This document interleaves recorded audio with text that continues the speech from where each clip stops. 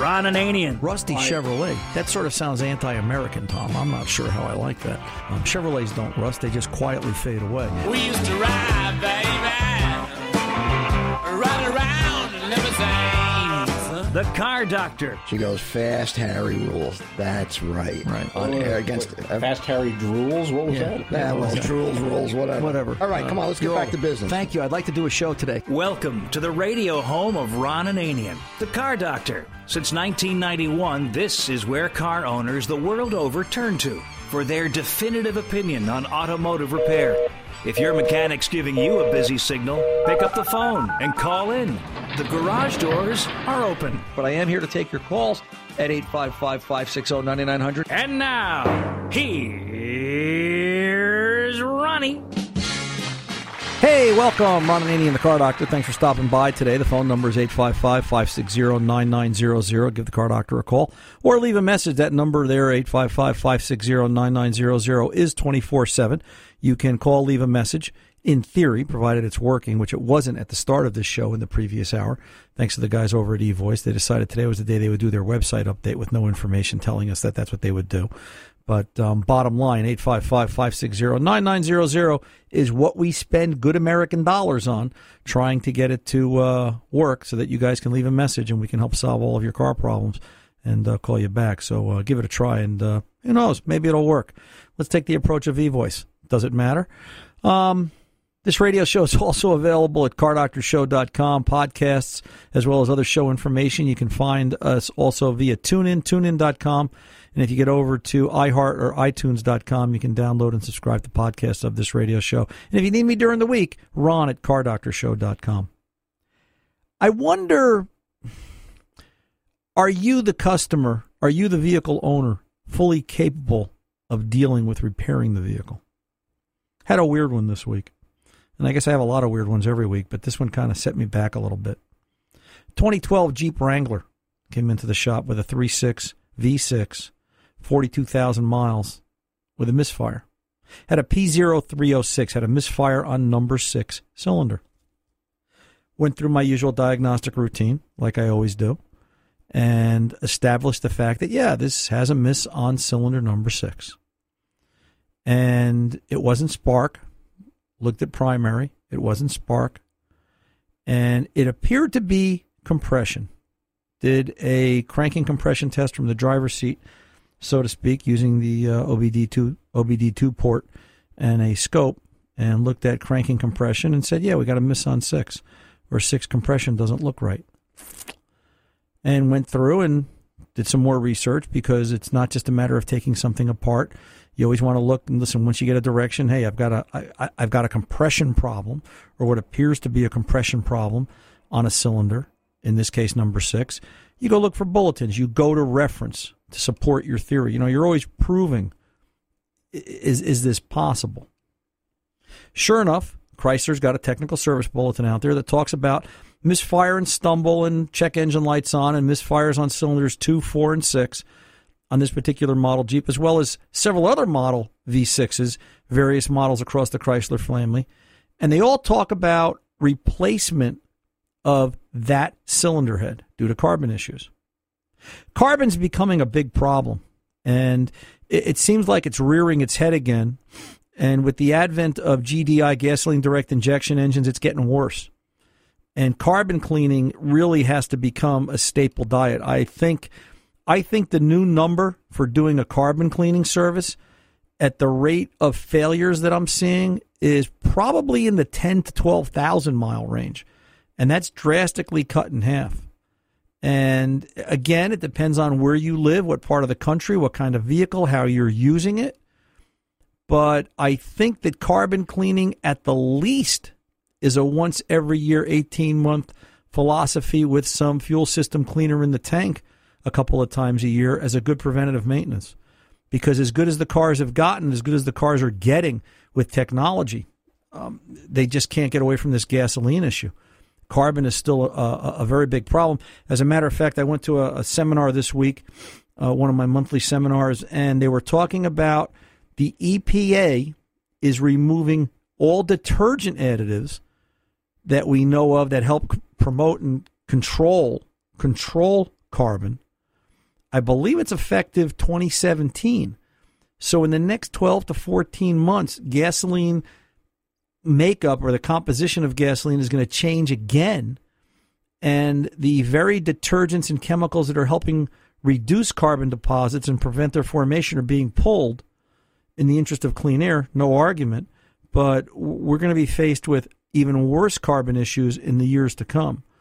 So carbon cleaning is a problem. Anyway, back to the Jeep.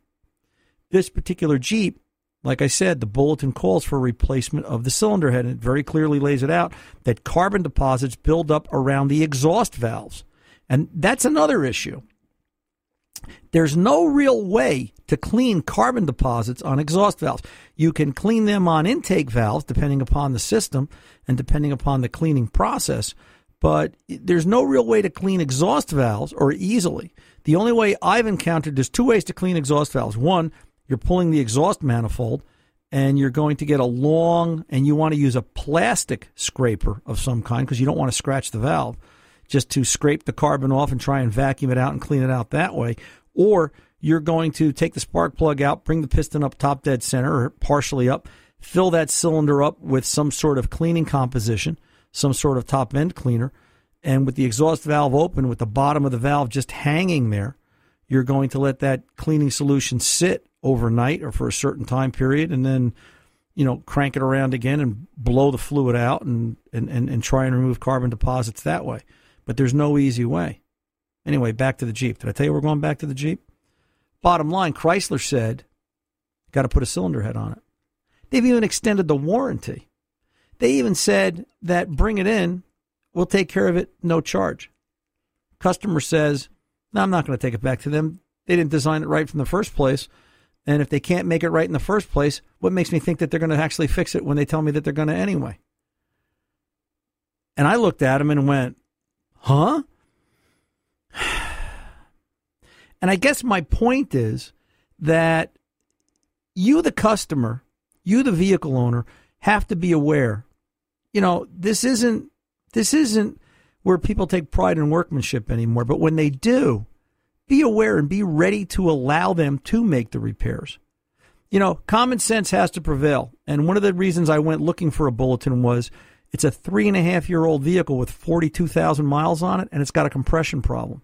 And I was aware of this, but my point is engines today don't have issues under 100,000 miles unless there is a design flaw or unless they have been severely abused.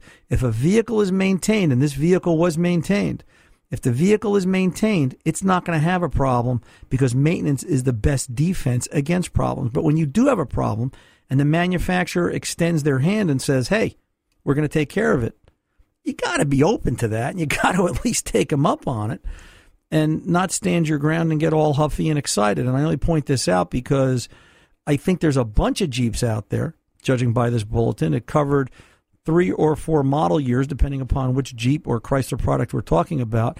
And I think most of you that own them out there are going, yeah, I've got that problem, and nobody can figure out what it is. It's carbon deposits on the exhaust valves. Tell them to take a look at the bulletin, and they'll understand it 100% and just know what they have to do. But understand this, when the dealer tells you that's what's got to be done, let them do it.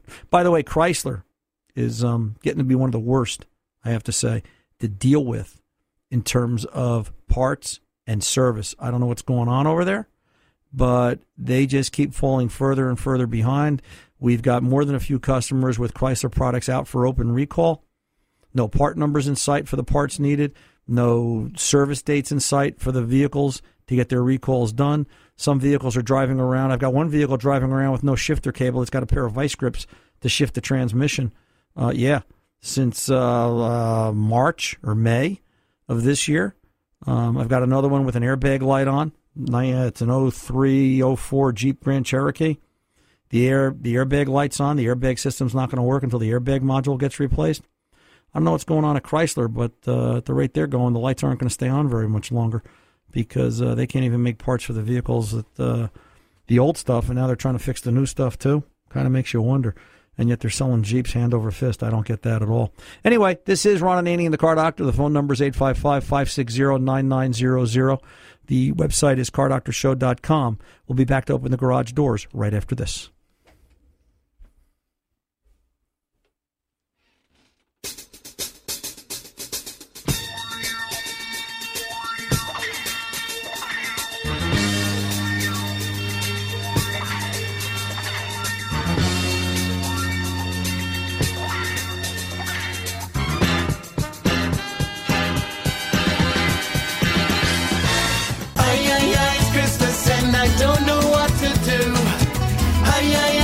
Ay, ay, ay. Boy, where did Tom Ray come up with that song? Holy cow. Ay, ay, ay. This is Ron Ananian, the Car Doctor. It's Christmas. I know what to do. Open the presents. Let's, I tell you, it's just, but you know what? It's still, it's good to be here. It's still, 25 years going strong. Here's to another 25. Let's go over and talk to Bob, Appleton, Wisconsin. I guess we're coming on loud and clear in Appleton, Wisconsin today. 2011 Subaru. And some questions. Robert, how can I help you, sir? Ron Ananian, the Car Doctor, at your service. Well, thank you. On about Tuesday of this week, something like that, had a check engine light come on in the Subi. And, of course, we had anti-skid and cruise light that came on as well. That's normal. Yeah, what turns on one, it turns on the others. It's it's letting you know, and a lot of the manufacturers do that. Check engine lights today, when there's a fault code, it will limit performance and output of the engine, so they turn off some of the safety features and systems. They don't want to overtax the system, and for a variety of reasons, you won't have, anti-skid and ABS and all that. So that's a normal condition. Fix one, the other lights will go out. So go ahead. I'm sorry. No, that's fine. I got an Actron scanner. Right. 11 years old though, but I took a chance at it, and it said it was number 4 misfire. Okay. Of course, I had noticed before when the check engine light was on, it didn't. The engine was a little rough. So anyhow, I pulled this spark plug out on number 4 and looked at it, and it didn't look that bad. It did have a little bit of a divot around the insulator on the around the electrode and going over to the outside electrode. Okay. And I couldn't really find anything wrong. So what I decided to do, I pulled out number 2's plug, and I put number 2 in number 4. Good. Put number 4 in number 2. I reset the thing to take the misfire, take it. So I got rid of the check engine light. Right. It hasn't failed since. Isn't that great?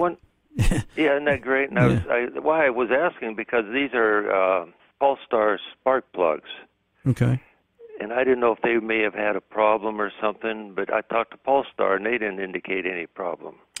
Well, before I jump on the plug, you've got to see what problem comes back. All right. Is this a coil-on plug car, Bob? Yes, each one's got a coil. Yeah, each one's got a coil. Did you happen to move the coils? Well, I had to take them off to... Well, no, but I mean, did you move them to different cylinders? No, I did not.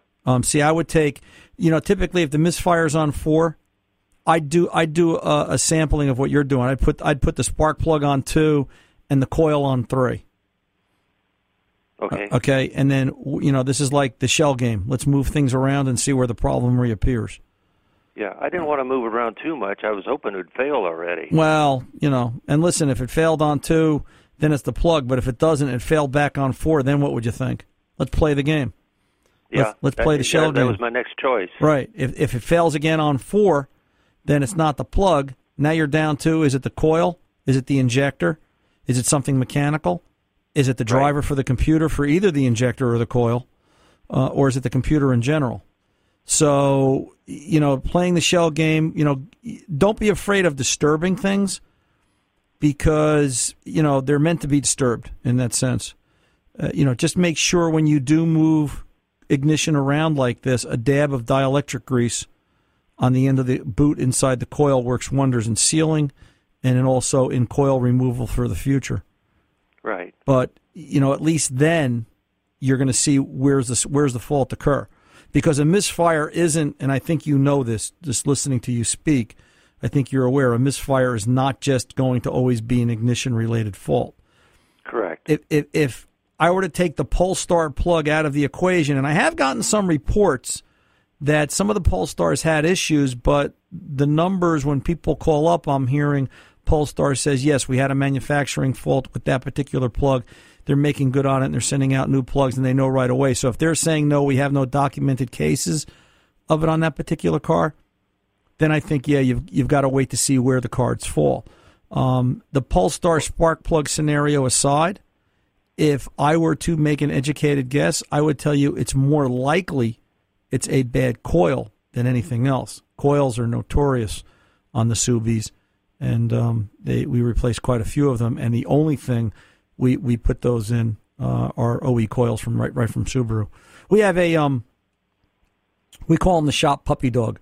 He looks like Cubby from the Musketeers Club. Adam, nice young man. And he kind of hangs around, and he's looking for. He just likes to work on cars. He's got a 2002 Subaru WRX, and he just went through this about a month and a half ago, where I told him over the summer he had misfire faults, and you raise kids, Bob. You kind of let them skin their knee a little bit. You're right. And I said to him, Adam, I said, don't use the coils. He got the coils out of Rock Auto, and I said I wouldn't use Rock Auto coils. Some of their stuff is so cheap it makes you wonder, but he used the Rock Auto coils, and sure enough, 3 months later he had a fault.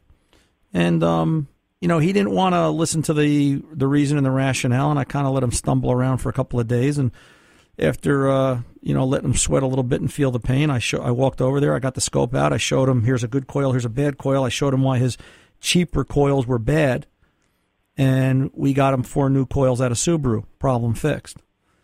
And my experience has been on the Subies in particular, and I think it's either design, location is what causes them to fail in the first place, because they all seem to fail in that 60,000-mile sweet spot. Okay. And I think it's because of where they're located. It's a pancake motor. They're down low. There's a lot of salt and road spray in bad weather. And, for the life of me, I can't figure out how they last as long as they do. A hot ignition coil in a wet environment, you got to think that's got to beat up the plastic something fierce. But bottom line, the cheaper coils, they work typically a month or two, and then they start to put that doubt in your mind. And, when they fail again, you wonder, is it the coil, is it something else? But I can honestly say if you don't have the means to test it, and you can prove in this case that it is a bad coil, I would use nothing other than an original equipment coil, because if it goes bad again in 2 months, I'm going to tell you it's highly unlikely it's not the coil, that there's something else causing it. And I don't think that'll be the case. I guess my point is that I'm kind of going the long way around the barn. I'd like to see you move that number 4 coil somewhere else. So I would use number 3, just to get it away from that side. Don't put the coil and the plug together, obviously, with the coil and the plug from the, because then, if it happens on 2 and you got the coil and the plug together, you go, oh, gee, I guess it's the plug. No, you know what I'm saying. You got to play. No, that's why I did one at a time there. Yeah, you got to play the shell game. You got to move things around. All right, sir. I got 55,000 on that. Should I change all 4 of them? Because we're making a cross-country trip. Going cross-country. If it turns out, if you move the number 4 coil to number 3, and that coil shows up as bad, then yes, I would change all 4 and get it over with, because I think it's only a matter of time. Like I said, OE coils and a dab of dielectric grease when you do it. 855-560-9900. The Car Doctor's back right after this.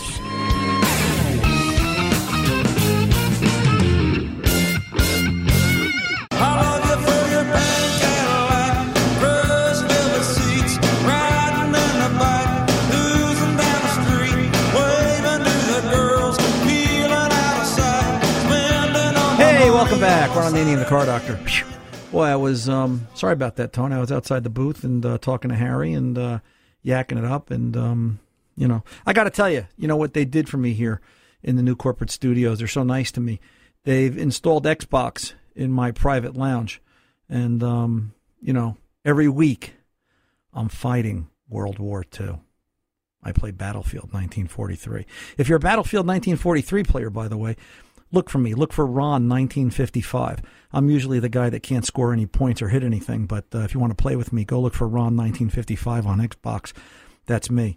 But I was playing it, and I lost track of time. But I'm back now, Tone. What do you got for me? Oh, we got a call. I see that. Let's go over and talk to Jerry, Yorktown, New York. Hey, Jerry. We're still working on this 04 Jeep. What's going on? Yeah, so it looks like, unfortunately, the number 1 cylinder head gasket went bad. Okay, not completely uncommon on that particular motor. This is the Mercedes engine, right? Yeah. Yep. The pain of when Mercedes owned Chrysler. Good grief. So, yep. I agree with you there. Yep. So But, what's the deal? What are you thinking? I'm thinking of rebuilding the engine. Okay. And I was wondering what you would suggest if I don't want to get a crate engine because I kind of feel that I'm going to be getting the same problem. And I want to go with a rebuilder. And up by me in Westchester, there's not too much, but I was looking back in New Jersey, and I did come across a one-engine rebuilder. And he seems very good, and it's a performance place. I have no problem, with a performance builder. The problem with engine building, and this is why I think there are no engine builders left. I see people on a regular basis. All right, I've seen you, Jerry. You've been in the shop. I don't do engine work. That's why we're having this conversation. And you and I have a relationship. You bring me the car. You say, Ron, fix this, fix that. You know what to expect. I know what to expect. We work well. It's a mesh. But Correct. Now you need a heart specialist. Okay? And, you've been using a GP, a general practitioner. Now all of a sudden you need a heart specialist. And how do you pick one? And the problem is the GP, I can't even recommend one because in Bergen County, New Jersey, there aren't any engine builders left. And that, I think, is a statement probably in the larger part, the northern half of the state. There aren't many, if any, engine builders left simply because by the time the vehicle is 10 years old, what do you have on this, 150,000 miles, Jerry? Yep. Most people are saying it's time for a new car. I'm not saying they're wrong and you're right, you're wrong and they're right. It's not my judgment. But people look at things different. I look at a car as if you're willing to put up with the transplant, there's probably life left in that 04 Jeep, without a doubt. So that being said, now you've got to go pick a heart specialist cold. And the problem is you've got to count on reviews off the internet, you've got to count on your gut, and you've got to go look at the shop. And I can tell you this, probably the number one thing I see people screw up is engine rebuilding. It becomes a nightmare. And, you've got to ask them all the questions. How are we going to do this? How much of this are we going to do? What is the guarantee? All right. How does the guarantee work? And you're not looking to be unreasonable. You're going to probably, as an educated guess, spend $4,000 to $6,000 to overhaul this engine, tune up parts, cooling system parts, starter, alternator, water pump, etc. I'd put a radiator in it if it hasn't been done yet. And because you only want to do this once. You've got to think everything that's in this is now 10 years old, 11 years old, 12 years old if model year 2016 if you want to count that. And we've had some pretty brutal winters and pretty brutal summers, so everything's been exposed to weather. Right. Well, I was looking to like the catalytic converters as well, to drop them out. And then I was going to ask you as well, should I replace the coils on top? Well, yeah, but, now you're going to be, where are we going to stop? And that's the other problem. All right? Because you'll hit $10,000 at the way you're going, because then the next thing I'm going to say to you is, are we going to do the trans? Has the trans ever been done?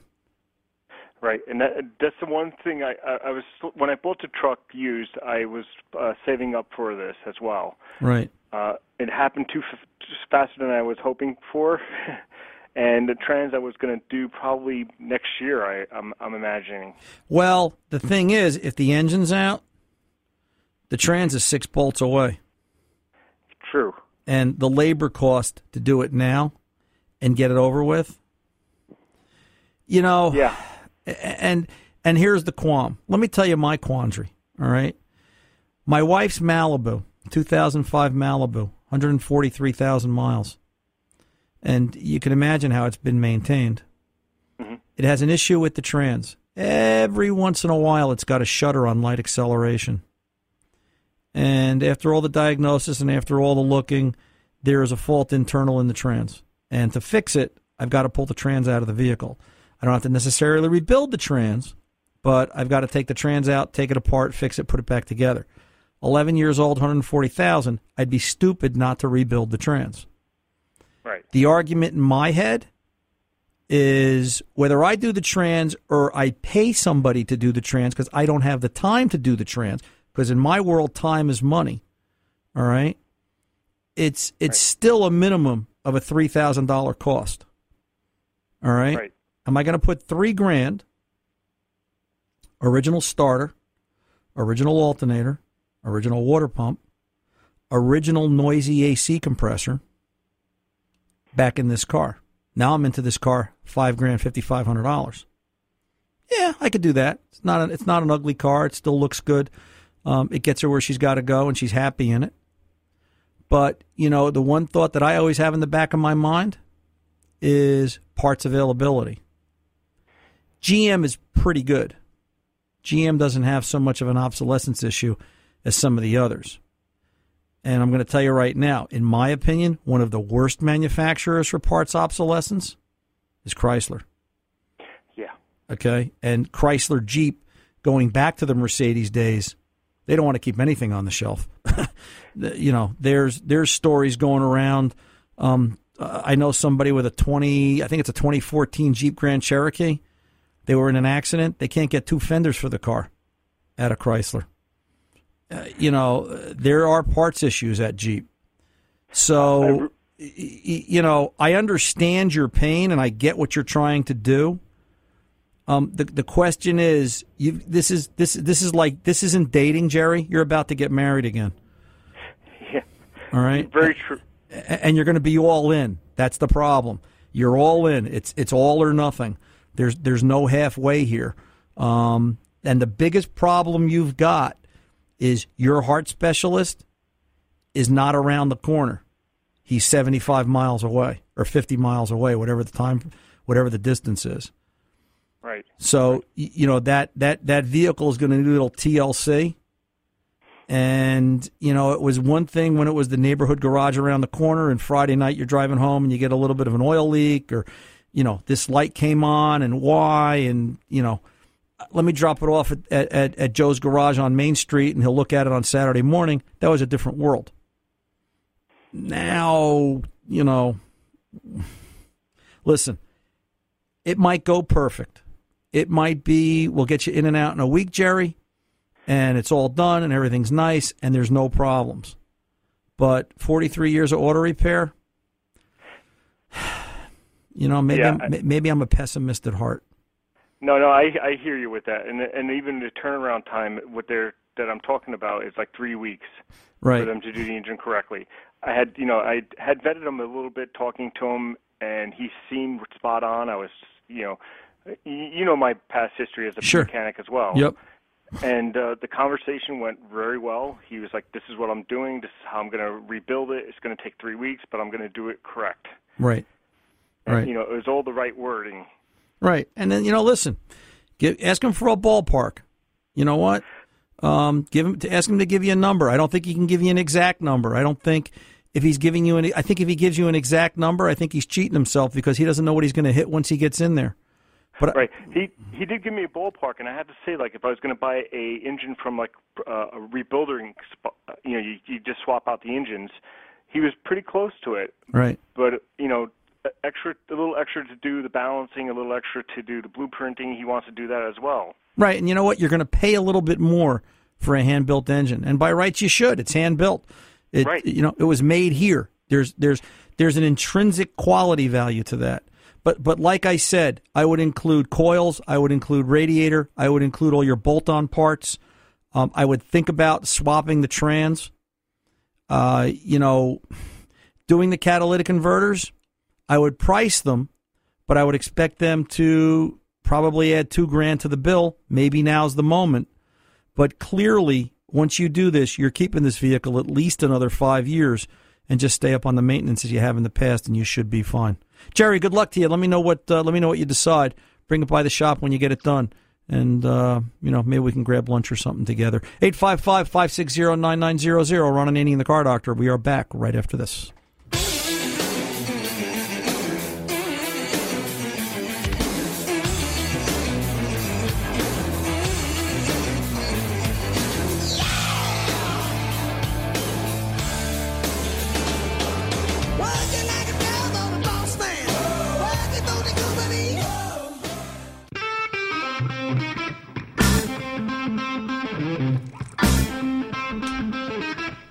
Welcome back. Ron Ananian, the Car Doctor, here at 855-560-9900. The Car Doctor's sometimes on again, off again phone number. Thanks to the boys over at eVoice. They do such a great job over there. Decided to overhaul their website today. And so far it's working. You're able to get through. But if it doesn't work, try again. Hey, never mind. You never know what might happen. Remember the motto of eVoice. Who knows? So let's get over to the phones if they're still there. And let's go talk to Wayne in Augusta, Florida, 87 Jeep Cherokee. And some questions and problems on how it runs. Wayne, welcome to the Car Doctor, sir. How can I help? Well, thank you. I've got an 87 Jeep Cherokee. It's been in storage for the last 5 years. It's only got 27,000 miles on it. But I've kind of since it came out, I went through it completely with all new fluids, oils, caps, rotors, plugs, the whole 9 yards. And when you're going down the road, it has like a hiccup or a miss. It's also a 6-cylinder, 4-liter, straight 6 fuel-injected motor. Right. And I just can't seem to work that bug out. I've changed out all the fuel filters, put some cleaner through it, and it just it seems to get better, but then it still does it. And it doesn't seem like it's coming out of it, and I can't think of what it would be. Have you happened to look at or consider taking a fuel pressure test? I haven't. Okay, and then when you take that fuel pressure test, I would be curious to see what a fuel sample looks like. Okay. All right, and one of the great things about a fuel pressure test, and I was talking about this earlier in the other hour, all diagnostics have to begin with some kind of diagnostic routine. You got to have a routine. Mm-hmm. One of the bad habits we all form is, I think it's this, I think it's that. Don't think, test it. No. And, there are those critics out there that say, well, you can't test everything. And the answer is, yeah, that's true. But if you have the opportunity, because number one, you'll know, and number two, you'll learn. So I would do a fuel pressure test. It's quick. It's simple. The test port should be right up front if memory serves me correct. And once you get fuel pressure, there should be a dump valve on that. There should be a dump valve on that pressure gauge. Pressure gauge, exactly. Right, and then you can, we always use a Snapple bottle in the shop. If it can fill a pint Snapple bottle in 30 seconds or less, that's good volume. Good rule of thumb. I mean, listen, there's a product out there from Mighty Vac. It's a $600 gauge kit that'll give you exact standards, and we want rule of thumb here. All right, the Snapple bottle will work, and then the nice thing is, you look at the Snapple bottle. Is it clear? Look at the fuel, and that's where the fuel sample will come. If there's any debris or grit in that fuel sample, the next thing I would do is I would you got to drop the tank. You got to find the source of the contamination. But then I would also be looking at, if I did a cylinder power balance, do I have any issues with the last two cylinders, 5 and 6? Because what I've seen on the older Jeeps, especially the ones that sit if there's rust and crud in the tank, the contaminant gets trapped in the last two injectors, and they don't have full volume of spray. And it'll cause fuel starvation and bucking and hesitation and things like that. And then the next test you want to get into is do a fuel injector pressure balance test, where you'll actually pressurize the rail. It's a little pulse box. It'll pulse the injector 20 milliseconds, 50 milliseconds, and you'll watch pressure drop, and you'll see it's actually a flow test for the injector, just as a possibility. The seat of the pants, I think, diagnosis here, Wayne, I would be very particular about ground straps, ground connections. How does the TPS look, the throttle position sensor? Does it wave out correctly? All right, a lot of problems there. And are all the vacuum connections good? Lots of issues with leanness and other areas there that'll cause hiccups and misfire. So take a look at those things. You know my number. I'm here at 855-560-9900 should you need me again, and thanks for the call. I'm Ron Ananian, the Car Doctor. We're back right after this.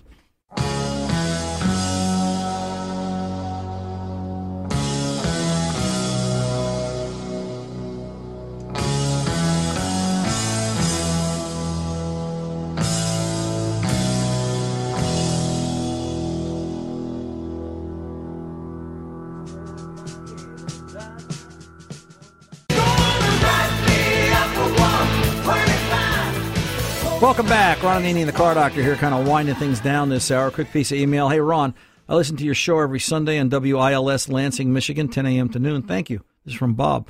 I bought Fluid Film after you talked about it on your show. I love the product. A few weeks later, I then heard the interview with the guy from Gibbs All-Purpose Lubricant. My question is, do I need both of these products?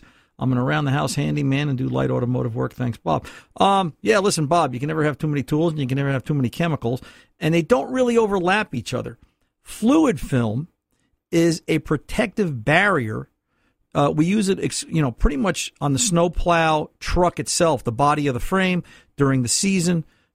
Prevents against rust and corrosion. It protects the body of the truck, the undercarriage, the frame rails, the brake lines, the fuel lines, those type of things. Gibbs is more of a penetrant, a lubricant, and it is what I spray on the plow when I park it at the end of the season.